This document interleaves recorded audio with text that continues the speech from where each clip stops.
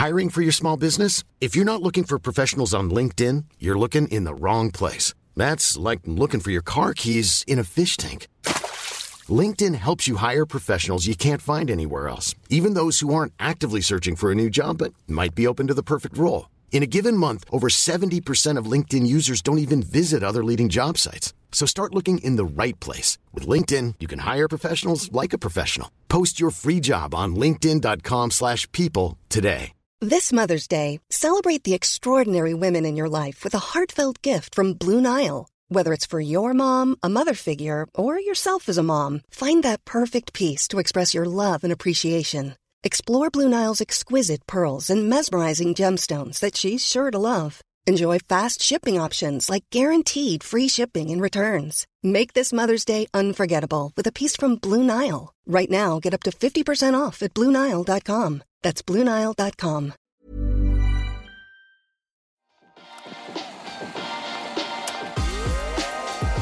This episode of the Racket Magazine podcast is brought to you by Sergio Tacchini, offering iconic tracksuits, classic polos, and the new Youngline sneaker.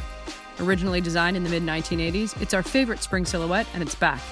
You can get it now at sergiotacchini.com and follow them on Instagram at sergiotacchini_official for updates.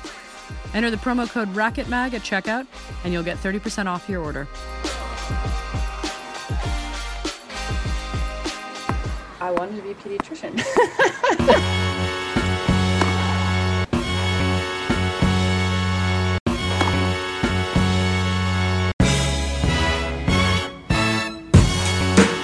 Renee, I love this week's episode. Yeah, me too. I mean, it's so interesting when you do a lot of these pods, and for me, I've known this particular person for a long time. I mean, we're talking like 30 years. And I always love when I do a podcast and I get goosebumps, or I get moments where I'm like, oh my God, I had no idea about that, or I had no idea of that. And we got that a couple of times in this particular pod, which was so exciting for me straight away. Yeah. I mean, the fact that I couldn't believe when she actually started playing tennis. I mean, when you talk about a young phenom that she was, you think, oh, well, she had to start when she was like birthed, basically. But no, it's incredible. I feel like every 10 minutes or so there was something kind of jaw-dropping in this podcast, whether it was funny jaw-dropping or really poignant or really moving. I cried, obviously, which, I try not to do it every show, but this one I couldn't help it. I mean, Yeah, well, I matched you at that exact moment, and it's right at the end of the pod, so, really stick to the end of this one because it's worth it. But it really got the both of us, because I think it touched both of us in a way that we were like, wow, she has gone through a lot. She's discovered things about herself. You got to give Mary credit, because she's come out of it and has always been the nicest human being. I literally, truly, there's never a time where I felt like she was any different to the first day I met her, to the last day I met her, and to today. So it's going to be a really great listen for everybody. You're going to learn a lot about an extraordinary young woman who's really going to make a difference in a lot of people's lives just by listening to this. And I do want to just say I'm really sorry, because all the really things in this pod that are a little bit outrageous, just happen to be also me and Mary taking care of me. But I needed to tell some of those stories so people understood what kind of human being Mary is, just from my own personal moments with her. So everybody, enjoy.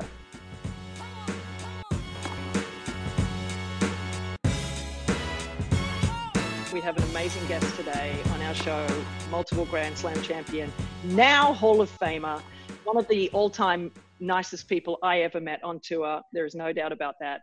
Mary Pierce. Mary, welcome, and thank you for joining us here on Zoom. We're in 3 different locations for the Racket Magazine podcast. Great to see you. Thank you, Renee. Thanks, Stubbsy. It's great to be here with you guys. And what an honor and a privilege and so much fun. Thank you for having me. Thanks for that very kind welcome and words.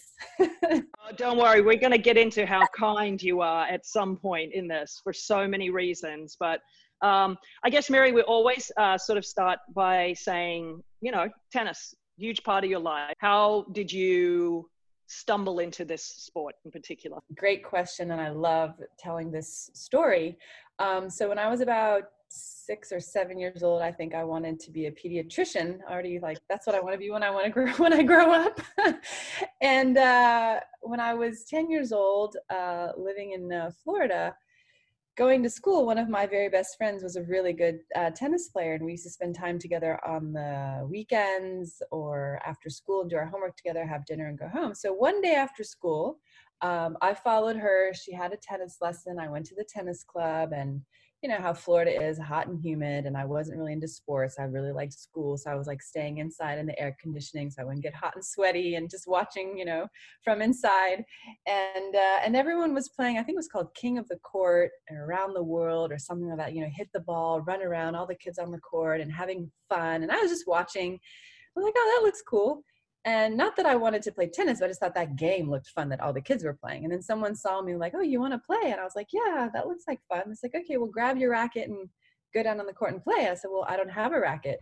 And they said, okay, we'll go down to the pro shop, get a racket, and get on the court. I said, okay. So I go to the pro shop, ask for a racket. They said, well, what do you usually use? I'm like, I don't know. I've never played tennis. So they like, oh, okay, honey, here, take this racket and go on that court over there. And they pointed me to a court with a coach and 2 kids, probably half my age. So I'm 10 years old at this point.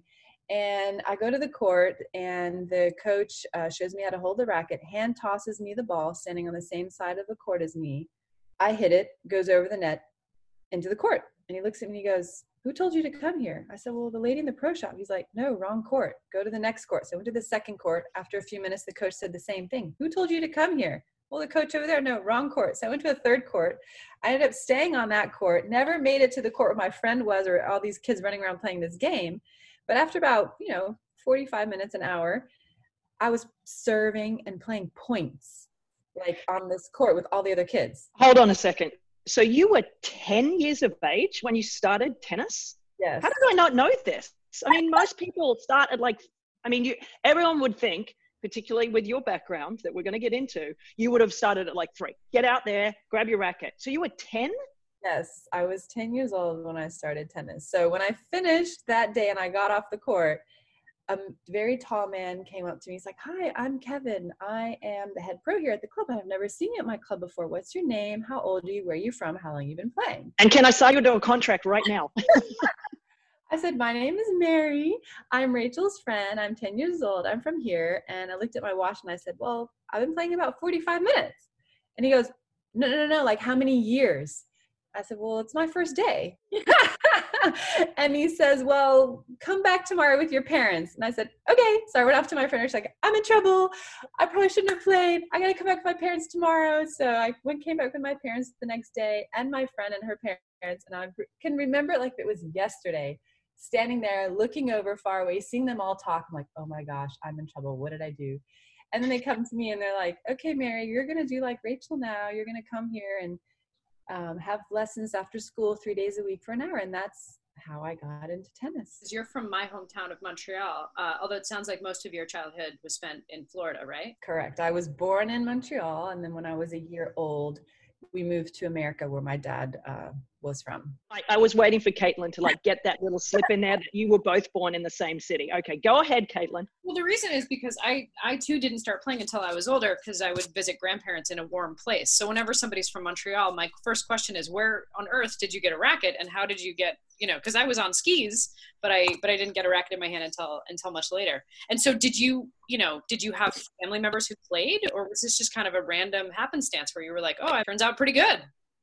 No, my mom used to play, like, I remember when I was younger, she used to play like women's league, country club, tennis, once in a while on the weekends and stuff like that. And, my mom could play a little bit, because when I first started, we used to play and we sit together. And I remember one day we played a set. It was like I was 10, probably in my first year of playing, and my mom beat me 6-0.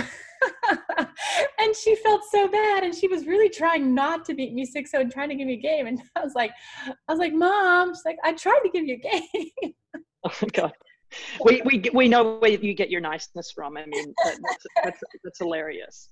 So neither of your parents really pushed you into it. I remember the first time I saw you, I want to say it was a little town in the southern part of Italy called Cava di Turini. I Oh, think. wow. I was traveling on the Australian team that got sent away, at a junior age to play in these $25,000. It may have even been a 10,000. And I saw you there for the very first time in the parking lot with your dad.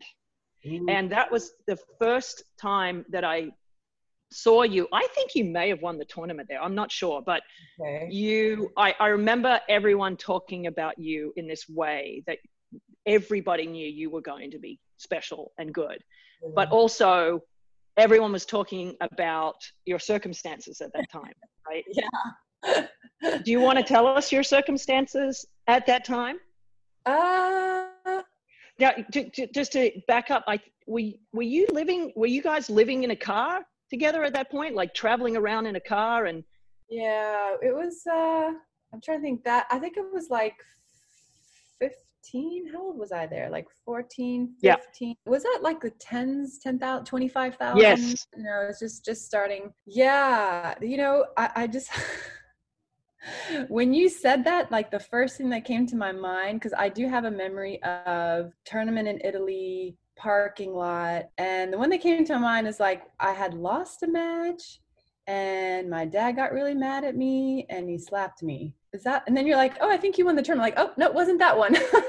No, well then it wasn't, because I just remember how good you were, but I remember so distinctly. It's funny how little things stick in your head. And I remember so distinctly seeing that in the parking lot in that tournament. And I'm fairly certain it was Cava di Turini and it was a 25,000. And I remember hearing the stories about you, your family, and your dad in particular. And I'm pretty sure I saw that moment of him yelling at you after you'd lost. So you know, this is a long time ago. I saw 30 years ago, you know. Yeah. But that's what I remember. Wow. About that.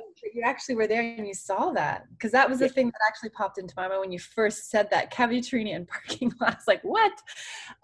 Yeah. So circumstances were really, really, really, really tough, to say the least. You know, I think if you back up a little bit to when I first started playing tennis and how I got into it, and then, you know, that coach that was there saw obviously that I was gifted and talented and had the ability to play tennis like they've been playing for years from the first day. So from my first lesson on, you know, my dad was always there every time. So, and my mom, and they, you know, watched and listened. And my dad from the beginning, you know, he would take me on the weekends with a huge shopping cart of balls and for hours feed me balls. And he never played tennis and he didn't know anything about tennis, but he learned as I was learning. And, you know, I look back to what he did and I think it's absolutely amazing and mind-blowing, you know, to think about how, you know, he just took his daughter on the weekends, didn't know anything, but he was willing to learn and be a student of the game. He was willing to watch every lesson that I took, listen to what the coach was saying, plus watch everything on TV, all the tennis matches, plus get the tennis magazine every month, plus read the books of all the best players and coaches to learn about technique and just drills and everything. So that already, first, when I look back, I said that was amazing at what my dad did, but there's always methods and ways to train. And, you know, he was very hard. You know, you could say it was quite militant boot camp style training from a very, very young age. So, you know, my dad was also very competitive and he wanted me to be the best and he always wanted me to play great and he always wanted me to beat everybody. And that's not possible because you're a human being and no one has ever done that in the history of tennis. So it was hard, you know, because then he would get mad and he would yell and, you know, he would be abusive. And so, you know, as I was playing, you know, my dad became my coach more and more. And then by the time I was probably 13, he was like my full-time coach, took me out of school, and we moved to France where my mom was from. And here I am doing homeschooling through correspondence courses and training about 8 hours a day, and turned pro at 14. And, you know, my dad was my coach until I was 18. So, you know, those years from like 10 to 18, when he was coaching me and training me, were like, it was like hell on earth because he was so hard and he could be so mean and so scary. And I, you know, grew up like scared, almost like every day I was like scared. You don't know how he's going to react. You don't know what's going to happen, what he's going to say. Is he going to get mad or not? And you try to do your best, but you can't always play great and you can't always win. So it was really, really hard, because he could be aggressive and mean. And, obviously I say to myself today that if I wasn't strong mentally and emotionally and resilient, then I would have never made it in tennis. Yes, the way he trained me also made me tough mentally, emotionally, physically, in every way. But I wouldn't wish it on anybody. At the same time, it's crazy enough, but I don't have any regrets, because I know that was my path and what I was called to go through in my life to make me who I am today, to be able to have all the success that I had. And there's a beautiful story, which I'm sure we'll get into later as well, about, the reconciliation with my dad and with our relationship and all of that. You, above all, have such an obvious joy looking back on your matches, seeing you working now, and we'll get a lot into that in a little bit, but there must have been, kind of similar to that day you described on that Florida court, just finding a natural joy, finding the embrace of being able to not only be good at something, but really enjoy it. You must have also, I would imagine, have enjoyed enough about the game. Obviously you're resilient and obviously you're incredibly talented, but there must have been some kind of joy, I would imagine, to keep propelling you. Was there another side of that besides, feeling like maybe it was really tough, that you were able to kind of have for yourself, where you were like, okay, but at the end of the day, I'm enjoying the matches. I'm enjoying getting better and getting onto a world stage. Was that your experience? Well, the really interesting thing was no, because I wanted to be a pediatrician. There's still time. Mary, there's still time. There's time. You're young. You know what? It's not going to happen now. That's for sure. I'm 45. I'm not going to medical school. But my friends do call me Dr. Pierce, because I've always loved everything that has to do with health and wellness and all that kind of stuff. And I've always read a lot about it. But anyways, no, I was just really good from day one. And, I later on realized that God gave me the talent to play tennis, that was his plan for my life. And it was evident. But from 10 to 18, I was like doing it because, well, I was good at it, but it was also what I felt I had to do. Like my dad, I didn't feel like I had a choice. Like my dad was like, I can't say no. And I was afraid to say, no, I don't want to do this. I don't know. It was like, I'm really good at this, yet I'm petrified of this. Yeah. There is no choice. One funny line though, it's when you said, this is what I was born. Remember when we played our final in doubles? Mary and I won a doubles tournament together. In LA. And Mary said to me, I don't know if you remember this, but we were walking out on the court in the finals, and she looks at me and she says, for real, I tell this to everybody. There's some players that are really like very technical, and they know this, and they're great with, signals and seeing patterns. And Mary looked at me and she goes, all right, Stubbsy, tell me what to do. I'm the dumbest, best player you've ever played with. And I looked at her and just cracked up, because I could tell Mary, do X, and she would do it so well. She would be like, I'm going to serve and volley now. I'm like, okay, we're going to serve and volley now. And she'd do it. And when we win the point, like there was not a thing that I couldn't tell her to do that she couldn't do. And that is a gift, Mary, to actually go on the court and not worry too much about the minutia of a game plan and all this sort of stuff. And there are players like you that need to just go out. And I think from the get-go, from your story now, it just was natural to be that good at timing the tennis ball. Yeah. The thing I was going to add to that is maybe it sounds like, if not joy, then certainly a sense of purpose, right? It seems like that's maybe what was more of an animating emotion.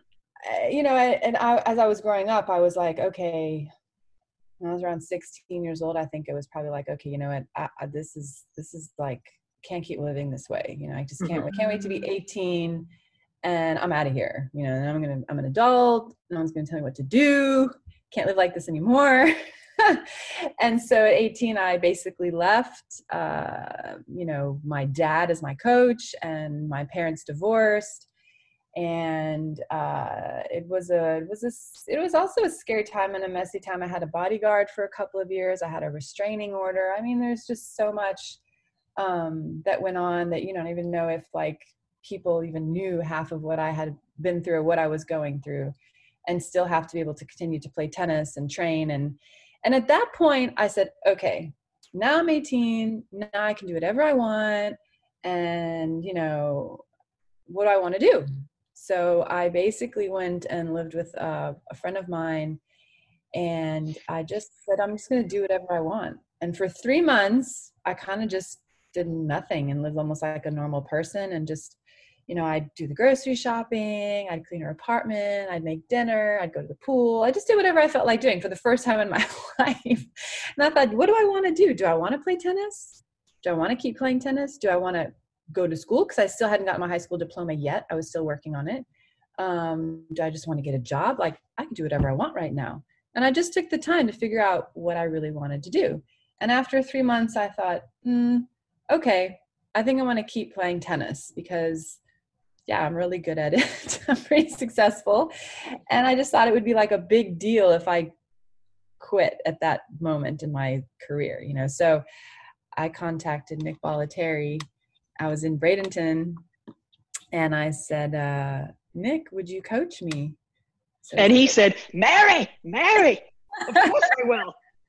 Well, he said, come Monday for a practice session and then we'll see. So I felt like I'm going on an interview. And I was like so nervous. I'm like, oh, I hope I do good. I hope he says yes. Because at that point, he's like training all the best in the world, men and women champions. So I went and had a great practice session, and Nick started coaching me. And from that moment on, it was, my decision that now this is what I want to do, and I'm doing it. But it wasn't until later in my life, when I was 25 years old, when I became a born-again Christian, that I understood now all my questions that I had in my life, and everything now makes sense. Like, I get it. Like, this is what I was made to do. This was God's plan for my life. He gave me this gift. He gave me this talent. And now I wanted to do everything for him and my best and give him all of the glory. And that's when things started happening in me and in my heart and in my life. And then when I was able to forgive my father for everything that happened, for all the hurts, for all the wounds, for everything that I was carrying, the unforgiveness, the pain, the anger, the fear, whatever, everything that I had for my whole life. Then now I'm 25 years old. So this happened in March of 2000 when I became a born-again Christian. So 25 years old is the time in my life where my heart was healed. I was able to forgive my dad. And our relationship was restored. And it was amazing because then I could actually love my dad, which is a miracle when you think about everything that happened in the past. And it was like nothing had ever happened. It wasn't me. It was another person in another life. And I just, from that moment on, lived many miracles. And it's been 20 years since then. So that's a really momentous spring in your life, because two incredible things happened that were transformational for you, which is, and I want to hear sort of about the circumstances leading up to both. First of all, you became a born-again Christian. You found this sense of purpose, lightness, obviously a directive. And also 3 months later, you won the French Open. This is a huge year. This is your 20th anniversary of winning this tournament. I can't help but think those two things are maybe related. Yeah, that's an excellent observation and question, Caitlin. It's yes, because playing the French Open as a French player was always the hardest tournament of the year because of so much pressure, so much expectation, so much riding on it. You feel like the whole country is on your shoulders, because when you win, they're happy and celebrating. When you lose, the country's mourning, and it's just like so much pressure. And it's hard to deal with. You ask any player when they're playing their home slam, Stubbsy, hello, Australian Open, the feeling. So it's hard. And when I got there at the French Open in 2000, the journalists were like, wow, Mary, you look so different. You seem so peaceful and calm on the important points and moments of the match. You're not getting angry, mad, and frustrated like you usually do. Like, what have you done? Have you done some kind of mental training or what have you done? And I was just like, no, I haven't done any mental training. I just know that my life belongs to God, and my life is in his hands, and including my tennis and my results. So I have nothing to worry about. And I'm just going out on the court and giving 100% and having fun, and whatever happens, happens. And what happens will be for my best. And, you know, I either win or I learn and I keep going. So it just really took all the pressure off, and the stress. And it just helped me to deal with it, to realize, you know what, I'm not in control. I can't control if I'm going to win, or if I'm going to play good and win, or play bad and lose. I don't know. All I can do is try and give 100%. So that experience, you know, like I said, of becoming a born-again Christian just changed me as a person on the inside. And it changed how I saw everything, my life, my tennis, people, relationships. So obviously that's going to have an effect on how I compete as a professional tennis player as well. Was there a person, or was this sort of germinating in you, or bubbling up, or was it sort of a moment? Like, how did that sort of come into being? You know, at that time when I was 18 and I left my family and everything started happening, I also went on like this spiritual journey and spiritually seeking.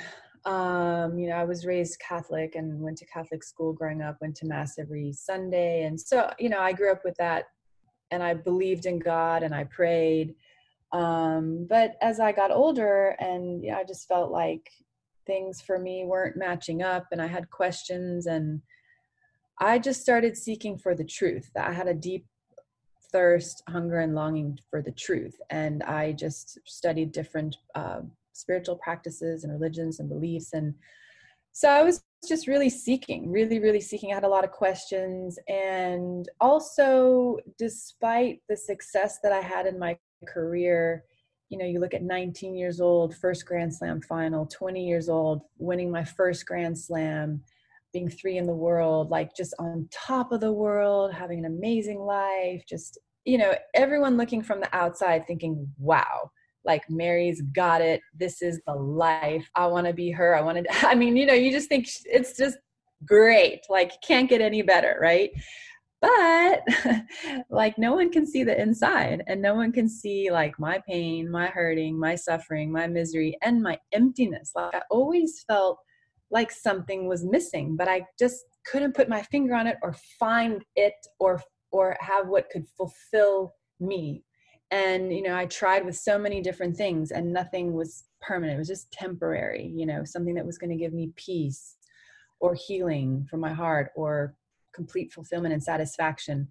And so I started to become friends on the tour with one of the players. Her name is Linda Wild. Stubbsy knows her really well. And I just noticed her, and I thought, gosh, you know what? She's really special. She's different than everybody else. She's got something, but I don't know what it is, you know? And then we just became friends. And she just started to speak to me, and, you know, about Jesus and if I knew who he is. And I said, of course. I was raised Catholic. Would you have a personal relationship with him? I'm like, well, no. What is that? That kind of sounds weird. How can you? Because he's not here alive, you know, but he is alive. And so, you know, just explaining to me the gospel and, you know, that how, you know, we're born with this sin nature, and God is holy and perfect. And, you know, you're separated from him just because of your sins. And if you believe in Jesus, that he's the Son of God, and you believe that you're a sinner, then you just have to repent of your sins, give him your life, and you're born again, and you'll have eternal life and salvation. And I was just like, wow, I've never heard of this before. Like, how come I've never heard of this? And like, I just knew what she was telling me was the truth. It spoke to my heart, and I had a conviction that this is the truth. And I said, Linda, you've got something really special. What is it that you have? And she said, well, I have Jesus in my heart. And I said, well, I don't have Jesus in my heart. So I knew that what was missing for me in my life. So that's the moment that in March of 2000, I woke up one morning. I was in Indian Wells, actually in my hotel room. And I just woke up one morning and I was like, that's it. I'm just done living my life this way. I can't continue another day. And I just prayed. I was in my bed. I just prayed and repented. I just asked Lord to forgive me for all my sins, for my life. So Lord, I give you my life. I want your will, not mine. I want you to be in control, not me. And Jesus come into my heart. And that's the moment that I was born again. And I just felt an incredible peace and his presence and his love. And I knew that I was forgiven, and I knew that I had salvation, eternal life. And that was the moment that my life just completely changed.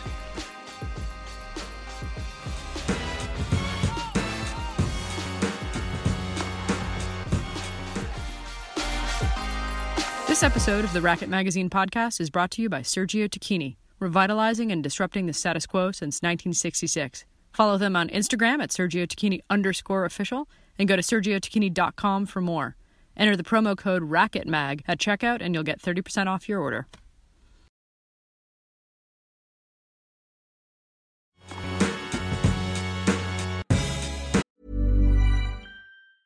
When you're ready to pop the question, the last thing you want to do is second-guess the ring. At BlueNile.com, you can design a one-of-a-kind ring with the ease and convenience of shopping online. Choose your diamond and setting. When you find the one, you'll get it delivered right to your door. Go to BlueNile.com and use promo code LISTEN to get $50 off your purchase of $500 or more. That's code LISTEN at BlueNile.com for $50 off your purchase.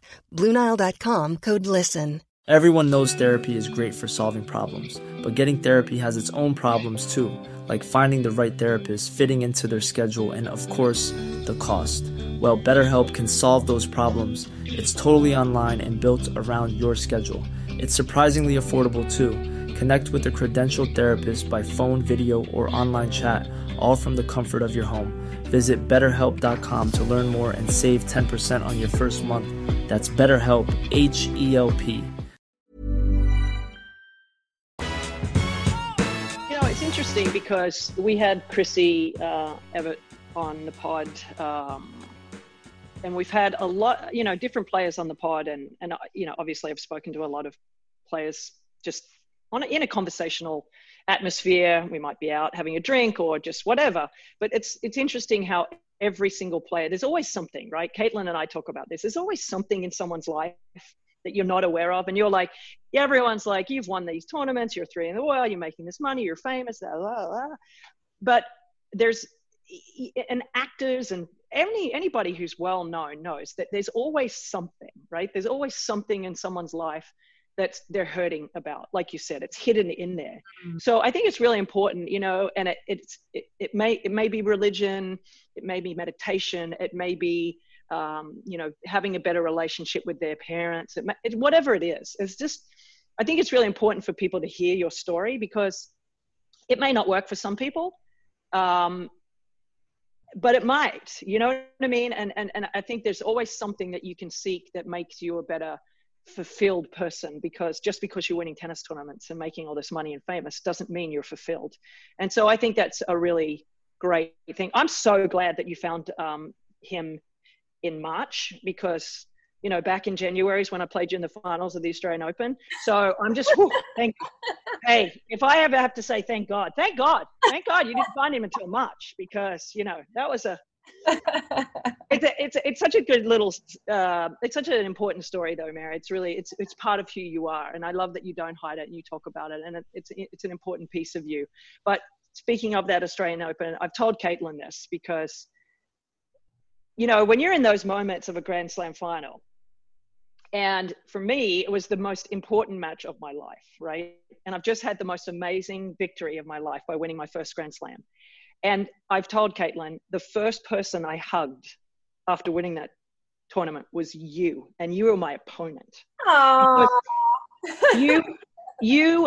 I want people to know, before you were born again, you were still this amazingly kind human being, right? You may not have been able to find that special part of you that could make you find your tennis and your happiness, but you were always graceful and gracious. I mean, you put your arms out to hug me. It was 6-4 in the third. It was like this incredibly tough match, but you were the first one to hug me. And the funny thing is, on the video, if you watch it, you were so like, this was your moment to do for me. And I was like, oh. And then you see Hingis is like, do I gotta do that too? But I was so happy for you because it's Australian Open. You won your own slam. Like, yeah, of course I wanted to win, but we were friends too. And I was so happy for you.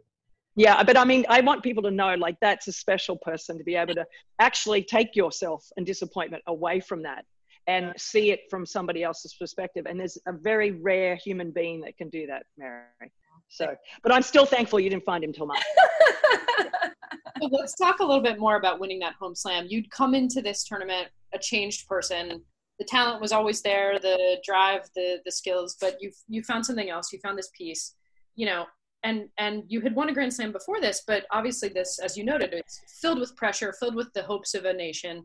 I don't think a French woman had won the French since Susan Longland, right? I mean, decades and decades. In 67, I think.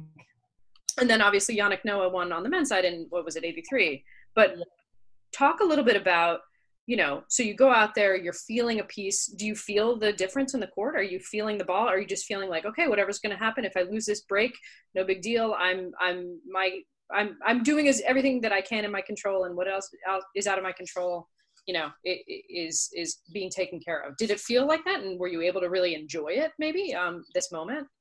And you were playing against a great clay quarter in Conchita. Oh, yes, for sure. Conchita in the finals, who's awesome on clay. And obviously, if she's in the finals, she's hot and playing really well. So what's really interesting, Caitlin, that you bring up is that what comes to my mind is my first round on the Chatrier court, center court, against Tara Snyder from USA. I win that match, obviously. And as I'm still standing on the court after the match, haven't walked off the court yet, I get this feeling and this little voice inside that says, maybe this is your year. And I thought, oh, wow, that's interesting. Where did that come from? Okay. Seriously? Did it feel like it was within you, or did it feel like some kind of other? It was like a voice inside of me that was like, maybe this is your year. And I was like, okay, wow. But I didn't say anything to anyone. I kept that to myself. Good idea. I just went about my merry way every day, day by day, match by match. And I just thought, okay, interesting. And that was my year. So I just, It's so funny that you say that, because we had Andy Roddick on, and he said the same thing the year he won the US Open, his one Grand Slam. He said, I went into that tournament, it was the first time I went into that tournament, I felt like I was the guy to beat.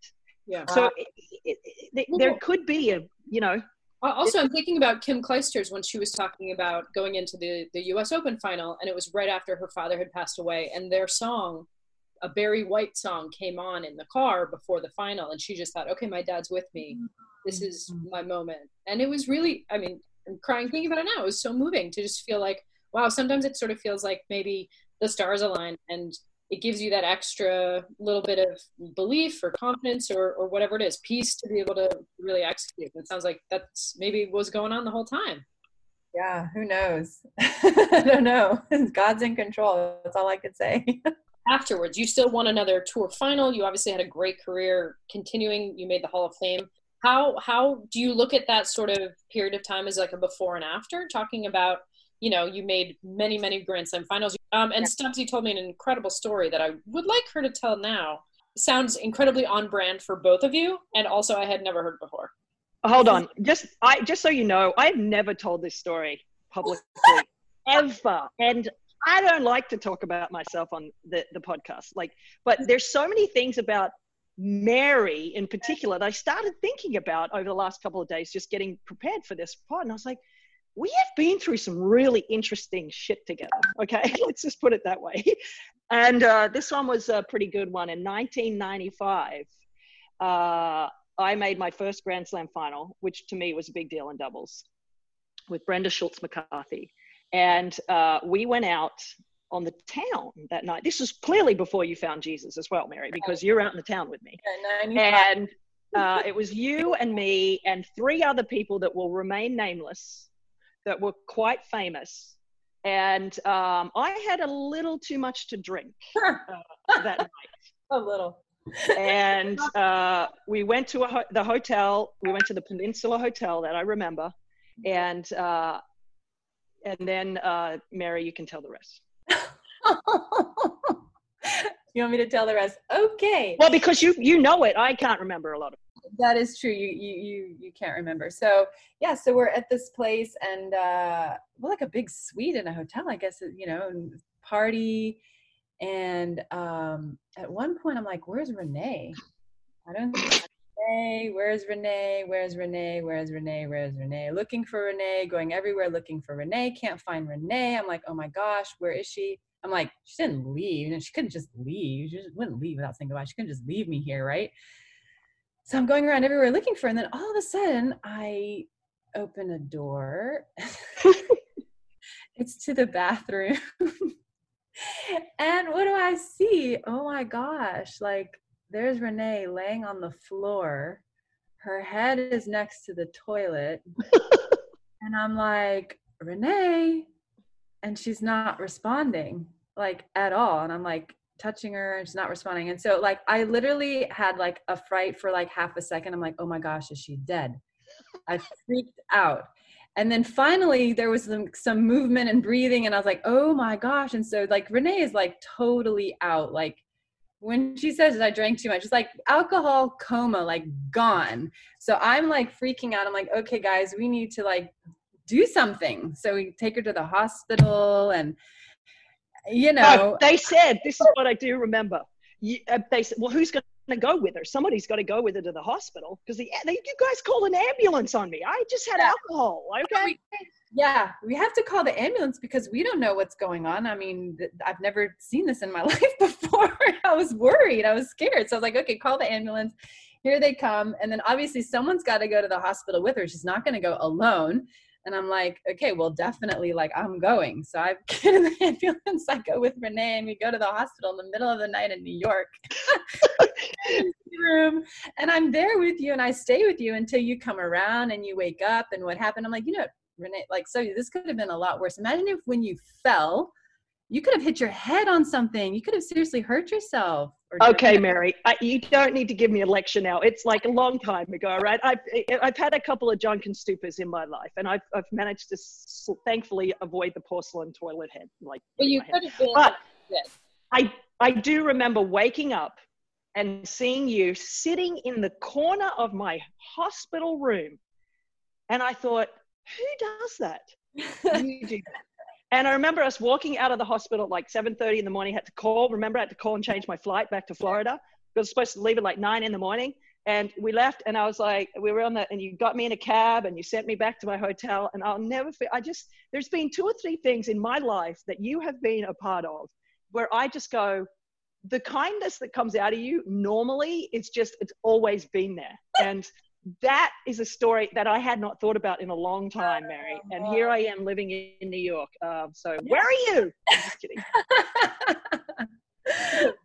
So I do want to sort of, we have so many things to talk to you about, and we will have to have you on for a second and maybe even third time. But there's a couple of things that are just so amazing about what your life is like now. And I think an interesting way to sort of maybe transition is you won Grand Slams, you won your home slam. You also helped France win a Fed Cup title in 2003, 2 Fed Cup titles, and you have been involved in the French Tennis Federation for quite some time now, working with juniors. I want to talk about Mauritius and what you're doing there kind of separately, but tell us a little bit about how that continued involvement and how working with the French Tennis Federation has maybe allowed you to give back, or how do you sort of do that along with, obviously your commentating career, which is still obviously very, very public and profound as well. Yeah, thanks, Caitlin. So I've done quite a few things in tennis, because obviously love tennis and it's part of who I am. It's in my blood, and I've done it for so long. And I just feel like I've done so much in tennis, and for me, it's just normal and natural to want to give back. It's what it's given to me. So when I hurt my knee in 2006, I was playing a tournament in Linz. I, had the surgery, rehab, tried to come back, couldn't come back for a couple of years. And then I thought, well, okay, Lord, you're in control of everything. If I should have been back 4 to 6 months after surgery, according to my surgeon, still not able to do a full leg extension 2 years later and still have pain. It's a mystery. No one knows why. So obviously there's something else you want me to do. So I went to Mauritius, and I went to be there because I had visited a church that I just really felt in my heart. It is everything that I believe and want to live, and they do a lot of things that, I want to do. And so I went there, and I was with the church, did some Bible school, went to Africa, did some mission trips, love Africa, went to many different countries, learned so much there. And then I started coaching. So I coached a few kids from Mauritius, and then I brought them to America, coached them for about 5 years, coaching was something that I never thought I was going to do or wanted to do, but I just kind of fell into it.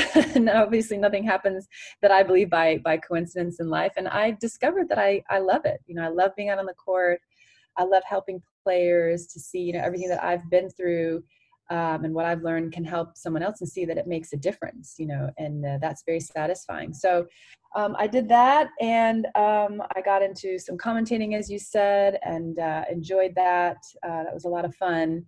And the French Tennis Federation had asked me to help a young player, and it's more like a mentoring role. And I did that for a while as well. And I really, for me, what I love to do is more the mentoring and the advising role. Because less and less, I just don't really want to travel as much as I used to, and I just want to be home more, and I want to give back, and I want to help, you know, younger players. Mary, speaking of that mentoring, coaching part, I can't help but think about that period of time from 10 to 18, right, with your dad, and how, as you said, that juxtaposition, right, of hating it, hating him, loving it, not sure how to feel about him. What were the methods that worked? They probably did work, but to what detriment in your relationship and your life as a person, et cetera, right? So I think about this quite often, and you are the perfect person to ask. If you are a parent and you hear you, right? You go, well, if you treat them mean and you're tough on them and you work them and you're aggressive against them, like you and a Dokic's dad, and, you know, there's a lot, right? Yeah. They go, yeah, but it makes them a champion though, right? How do you explain to someone, yeah, but, you see what I'm saying? Like, because there's going to be people that listen to this, or they're going to be people that hear it, and maybe there's that father or that parent out there that's just rough, right? Yeah. To make their kid get the results. Yeah. How do you tell someone that doesn't work? Yeah. So I'm so glad that you brought that up, Subzi. It's a great remark, because, you know, at the end of the day, what's the most important thing? Okay. Life, happiness, health, relationships, that lasts far longer than anything else. And it's more important than any money you could make or any trophies that you could win. And yes, you need to train hard. And yes, it's hard work. And yes, it's sacrifice. And yes, it's dedication and discipline, but not to the detriment of someone's well-being, not to someone's mental health, physical health, emotional well-being, not to destroy a relationship or a family. You can do it in a certain way where, yes, you can work hard and it's not easy, but you can still do it in a way that's loving, caring, healthy, and it can still become a champion and achieve something. So, you know, what I went through, like I said, I wouldn't wish it on anybody. And I believe that it can be done in a better way. You see what I went through. So you don't have to be mean and abusive to create a champion. I don't believe in that. I believe that you can create a champion, yes, working hard, and there's tough love, and there are days when they don't want to do it, but you got to do it, you know. And you know, sometimes, I mean, I recall moments where I hated my fitness, strength and conditioning coach, because he was making me do stuff that I didn't want to do, but he wasn't abusive to me. He worked me hard, and I knew he wanted the best for me. He was kind, but he was tough, and he was strong, but it was always in a healthy way. You know, he made me do stuff like, I don't want to do this, so you're going to do it. And I'm like, I did it. And, you know, underneath, I'm like, oh, I hate you, you know. But afterwards, I didn't. I was so happy that I did. So, you know. Have you witnessed or seen some of that, or has anyone come into your circle where you're like, I don't like what I'm seeing here? Whether it be just, I don't know, even on tour now, seeing any kind of players or any juniors, or have you experienced that since you stopped playing, where you're like, that's an unhealthy situation and I can see it and I feel sorry for that kid? I've come across it, not much. I mean, because I haven't been I've been at some tennis academies and a few tournaments, but yeah, I mean, you do sometimes come across it a little bit. And I just think that's unfortunate because it doesn't have to be that way. There's a better way, and you can still be successful. I have a Mauritius follow-up question, just because it sounds like it was a place that kind of captured your heart. You felt like you were at home there. And you don't just live there, you're also part of establishing a new, more of a footprint for tennis in that part of the world, which I don't think a lot of people know very much about. Can you talk a little bit more about how you kind of approach that, and just, what it is you're trying to build, and how those efforts have made you feel, or how that feels like it's maybe part of the larger fabric of your life? Where? Sorry, I didn't. In Mauritius. Oh, Mauritius. Sorry, I didn't get that. Yeah, well, I started also a tour for women on the ITF Pro Tour. So the $10,000 tournaments is called the Mary Pierce Indian Ocean Series. And I had 3 tournaments back to back. There's 3 weeks between French Open and Wimbledon. So after, commentating at the French Open, I'd fly back to Mauritius, have my 3 weeks of tournaments, then fly to Wimbledon and commentate at those Grand Slam events. And, for me, it was really important to just have some tournaments in that part of the world because, well, one, I was living there, and 2, it's considered Africa. And, I wanted to give back and create tournaments where the women, the girls in that area have playing opportunities, because in Africa you don't have a lot of money, it's expensive to travel, there's not so I wanted to give them opportunities for different reasons. One, I wanted to give the young girls and show them professional tennis, to hopefully inspire them to want to get into tennis and to play tennis, and then the young girls in that area to give them an opportunity to play tennis and to start their career, because that's how I started my career. I started playing professional tennis. I started playing the qualifying for the $10,000 tournaments. I had no ranking, had nothing. So I know what it's like, and I know what you need to start your professional career. So to give them that opportunity. So so I really enjoyed having those tournaments. I had 1 in Reunion Island and then 2 in Mauritius. And they were, like I said, the 3 weeks back to back. And I really enjoyed that and loved that because, I had girls, coming from 17 different countries around the world to Mauritius, this little island in the Indian Ocean, to play my tournaments. And they would come from all over and they would see me and they would be really surprised. They wouldn't expect to see me. They go, oh, well, it's your tournament, but we didn't think you were going to be here. Or, at least not every day for the 3 weeks. Cause I'm a hands-on like tournament director, and the girls would just, come and talk to me and like ask me questions. And, that goes back to the mentoring kind of role. And that's just something that, I really, really love doing. Yeah, it just strikes me as so cool because you're building something at a part of the game where it's probably the most overlooked. And if you don't grow up in a country that has a strong tennis tradition, it's the thing that will stop barrier. It's the hugest barrier, right? Like, yes. We talk a lot about pros and how hard it is on the challenger circuit and making it up into the upper echelons, which is no doubt incredibly difficult, but even giving people their first exposure, their first chance of playing really high level tennis, which is just such a cool thing. No, I don't think any other athlete that I can think of has done what you've done in that, again, in a part of the world that has no, not a ton of opportunities, which I think speaks to probably your mission and your relationship to tennis, which is you want to give people what you've had. And I think that's really cool. Exactly. And which actually reminds me and goes back to kind of the beginning of our conversation, when Renee was saying about, the situation, were you living in your car and kind of what was that like? And,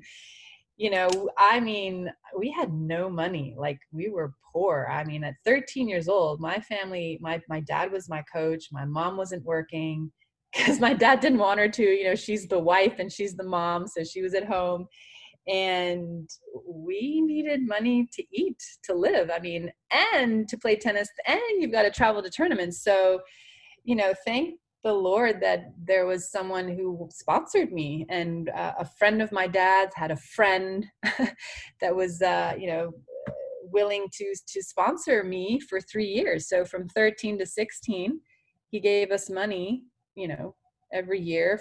And it was what we lived on as a family, to have an apartment, to have food, to be able to travel to tournaments. So yeah, I was in the car, and we drove everywhere to all the tournaments in Europe. Like, we were based in France, and we'd drive to Italy, we'd drive to wherever we needed to go. We were in the car. And so half of my life growing up was in the car. I slept a lot in the car. We obviously had hotel rooms, but the cheapest ones you could find. And so I know what it's like to not have and to struggle. And I know how important it is to give opportunities to others, and that you need the finances, you need the money to be able to travel and to play tennis. So I understand those struggles.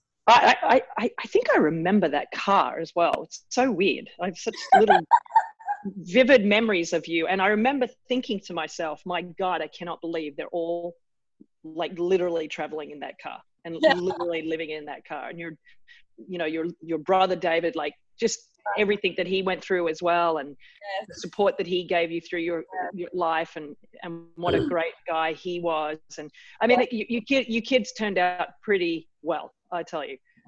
Yes. But last couple of questions, because you've been so awesome, Mary. I want to know, like, just one or two of the fun matches or moments. Obviously, the obvious ones are the Grand Slam finals. Yeah, you remember those. Those are amazing. But is there one or two matches where you think back to your career and say, gosh, that was so awesome, or rivalries or players that you just loved to play against? I mean, because you're in a heck of an era of tennis. Yeah, gosh, for sure. I mean, when you think about it, I got on tour in '89, played through the '90s. I mean, was just when Chris Evert was retiring, and I was like so bummed about that, because I love Chris, and like that was one player I didn't get to play against. I would have just been like so in awe, I think, just being on the court with her. But there was Martina Navratilova, Steffi Graf, Gabriela Sabatini, Yana Novotna, and then we come into the era where Venus and Serena come on tour, and then there's Kim and Justine and Monica and Lindsay and Maria, and I mean like Jennifer, and the list just goes on and on. Resmo, I mean, the top 10. It's like everyone was a number one. It was just so intense and so rich and dense, and Arantxa, Conchita. I mean, it's like it just goes on and on. Yeah. It's such a special era, because I feel like as well, like we all had our own unique personalities that we displayed on court as well. It wasn't so business-like, and today it's just so much money involved, and it's just like it's different. Back then we interacted with the crowd and we showed our personalities on the court, and for me, I think the 90s was probably like the best year in women's tennis that I've ever seen. And I'm grateful that I was a part of that and lived it. And then obviously 2000 and 2006 when I played, but it's tough. I mean, I've got so many, the Martina Hingis, and just like so many great like memories and matches and moments. And I mean, just the friendships that you create on tour and the moments that you have, and that, still being friends today. And, there's just like so much. Taking friends to the hospital when they are celebrating too hard after their victories, And, even like the Fed Cup ties, you're in a team, because, in tennis, it's an individual sport. And then to be in Fed Cup and be with your teammates, and also going to Olympics, like that was a highlight for me in my career. I was selected for 5 Olympics. I played 3, in Sydney and in Beijing. I had injuries, a shoulder and a knee, so I couldn't play those 2, but just going to the Olympics was just an amazing experience, being in the village, seeing all the other athletes. Obviously just so many incredible moments throughout my whole career that I'm so grateful for, that when I think back, I'm like, geez, it's mind-blowing. It's incredible. And then, the pinnacle of it all, being inducted into the International Tennis Hall of Fame last year, just really like the massive cherry on top, because I would have never ever thought or dreamt that. Yes, my dream in tennis was to win the French Open, and it came true in 2000 on top of winning the double with Martina Hingis that year. But then to be inducted into the International Tennis Hall of Fame with the players that I admire and respect and watched growing up is just absolutely mind-blowing and completely humbling. So, I've just got so many memories and so many things I can be just so grateful for and so proud of. And yeah, I worked super hard and yeah, I went through a lot, and it was definitely all worth it. I'm so grateful for everything. So, Mary, last question. What now? What Mary Pierce 2020? Yes. Can you believe it? I mean, obviously we're going through an incredibly difficult moment with COVID, and we're not sure about tennis coming back and when it's coming back. So that obviously is determining a lot of what you're up to right now. But in a perfect world, what's the next, 5 to 10 years look like for you in the sport, and what do you want to create in that time? As our last question for you today. That's a big one. Such a great question. Thank you for asking that. And it's just, I can't believe that it's been 20 years since I won the French Open. As we're celebrating my 20-year anniversary this year, it's like, no, that can't be possible. I'm not that old. It hasn't been that long ago. But it's just amazing. And to think back what's happened in those 20 years, how time flies, and to make the most of it. And, which brings me to the state of heart where I am today, how I think and what I feel and what I've been through recently in my life. And, my father got very sick in February 2016 with bladder cancer. And, I was able to be with him and take care of him. And he passed away in April 2017 with bladder cancer. And I was so grateful to be able to be with him through that process and experience incredible, rich times with him. And at the end is when Mary, just to finish, can I ask you how he spoke to you about that time, or did he ever speak to you about that time? And were you able to reconciliate all of that period of your life, or did you just really let that go? I mean, in simple terms, an apology or like I said, when I became born again Christian at 25, I had forgiven my dad, and then our relationship was reconciled. That's how then I was able to, take care of him and to be with him and to love him. And so, during those times when he was sick, you could see how it really humbled him, because he was a very strong man. He was very strong physically, he was very capable and able. And then, you come to a point where you're not, and then he just saw himself and his life. And yeah. And, one day I remember I was next to him and beside his bed in the hospital, and he just started crying. And, through what he had been through a lot of pain. And we finally figured out how to get his pain under control with the right medication, et cetera, et cetera. And so when he started crying, I said, Dad, what's wrong? Are you okay? And he just would cry. And I said, are you in pain? Do you need something? And he would just look at me and he would say and he would just say, why do you love me so much? Or he'd say, thank you for everything. And he was just so so grateful and just so thankful. And he just said, sorry for everything. And I said, Dad, it's okay. I've forgiven you already, and I love you. And, it's the heart of the Lord for you. And he's given me this love and this heart for you. And, I think for me, that's just one of the most beautiful stories and the greatest miracle of my life after being born again is being able to forgive and love my dad and have that relationship, and how I was able to take care of him. And at the end, when the doctors told him, Mr. Pierce, you have 1 to 3 months left to live, it's a shock, and it's something that you only experience. Well, it's like, for me, it was something that you only watch in a movie. Like, this isn't real. Like, is this real life? Is this really happening? And it's just so, there's not even words to explain how impactful that is in your life. And it really made me think. And, just seeing my dad pass away after that, 10 days later, it went very quickly. And I said to myself, okay, Mary, what do you want to do now? What if today was your last day? There are these cliches. Yes, of course, if today's your last day, how would you live it? It's a cliche, but you know what? It's for real. That was a reality for me. Because I'm 45 and super healthy, doesn't mean I'm going to live another 40 years. Who knows how long I'm going to be here for? Could be my last day, could be 10 years, could be, who knows? So I want to live, answering your question, I want to live now every day yes, as if it was my last day. And what do I want to do? You know, I want to wake up in the morning.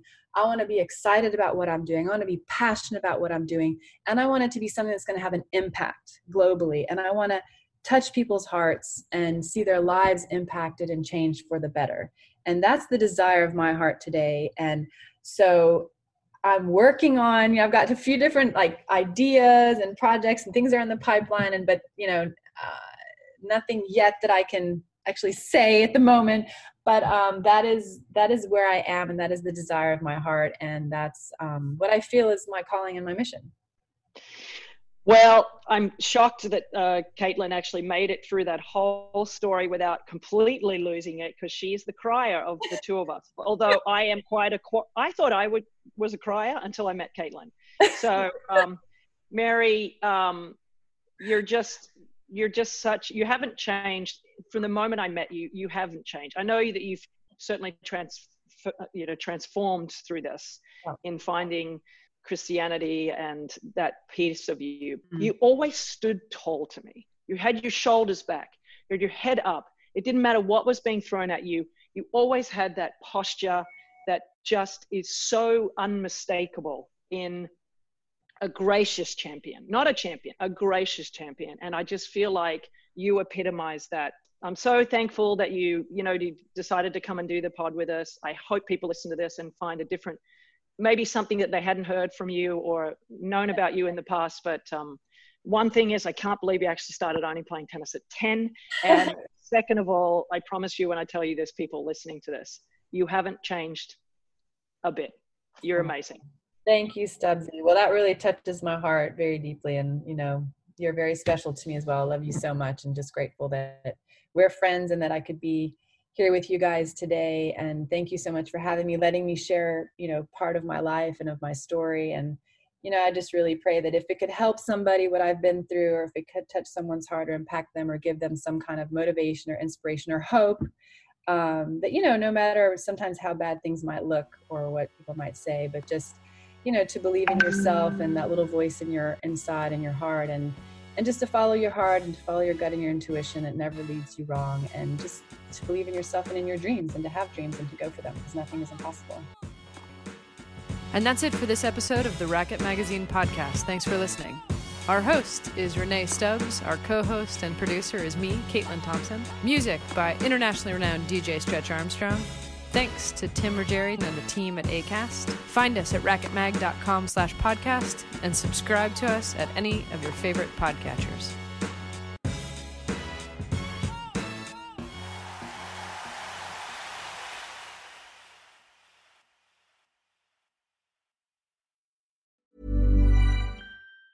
Mom deserves the best, and there's no better place to shop for Mother's Day than Whole Foods Market. They're your destination for unbeatable savings, from premium gifts to show-stopping flowers and irresistible desserts. Start by saving 33% with Prime on all body care and candles. Then get a 15-stem bunch of tulips for just $9.99 each with Prime. Round out Mom's menu with festive rosé, irresistible berry chantilly cake, and more special treats. Come celebrate Mother's Day at Whole Foods Market. Mom deserves the best, and there's no better place to shop for Mother's Day than Whole Foods Market. They're your destination for unbeatable savings, from premium gifts to show-stopping flowers and irresistible desserts. Start by saving 33% with Prime on all body care and candles. Then get a 15-stem bunch of tulips for just $9.99 each with Prime. Round out Mom's menu with festive rosé, irresistible berry chantilly cake, and more special treats. Come celebrate Mother's Day at Whole Foods Market.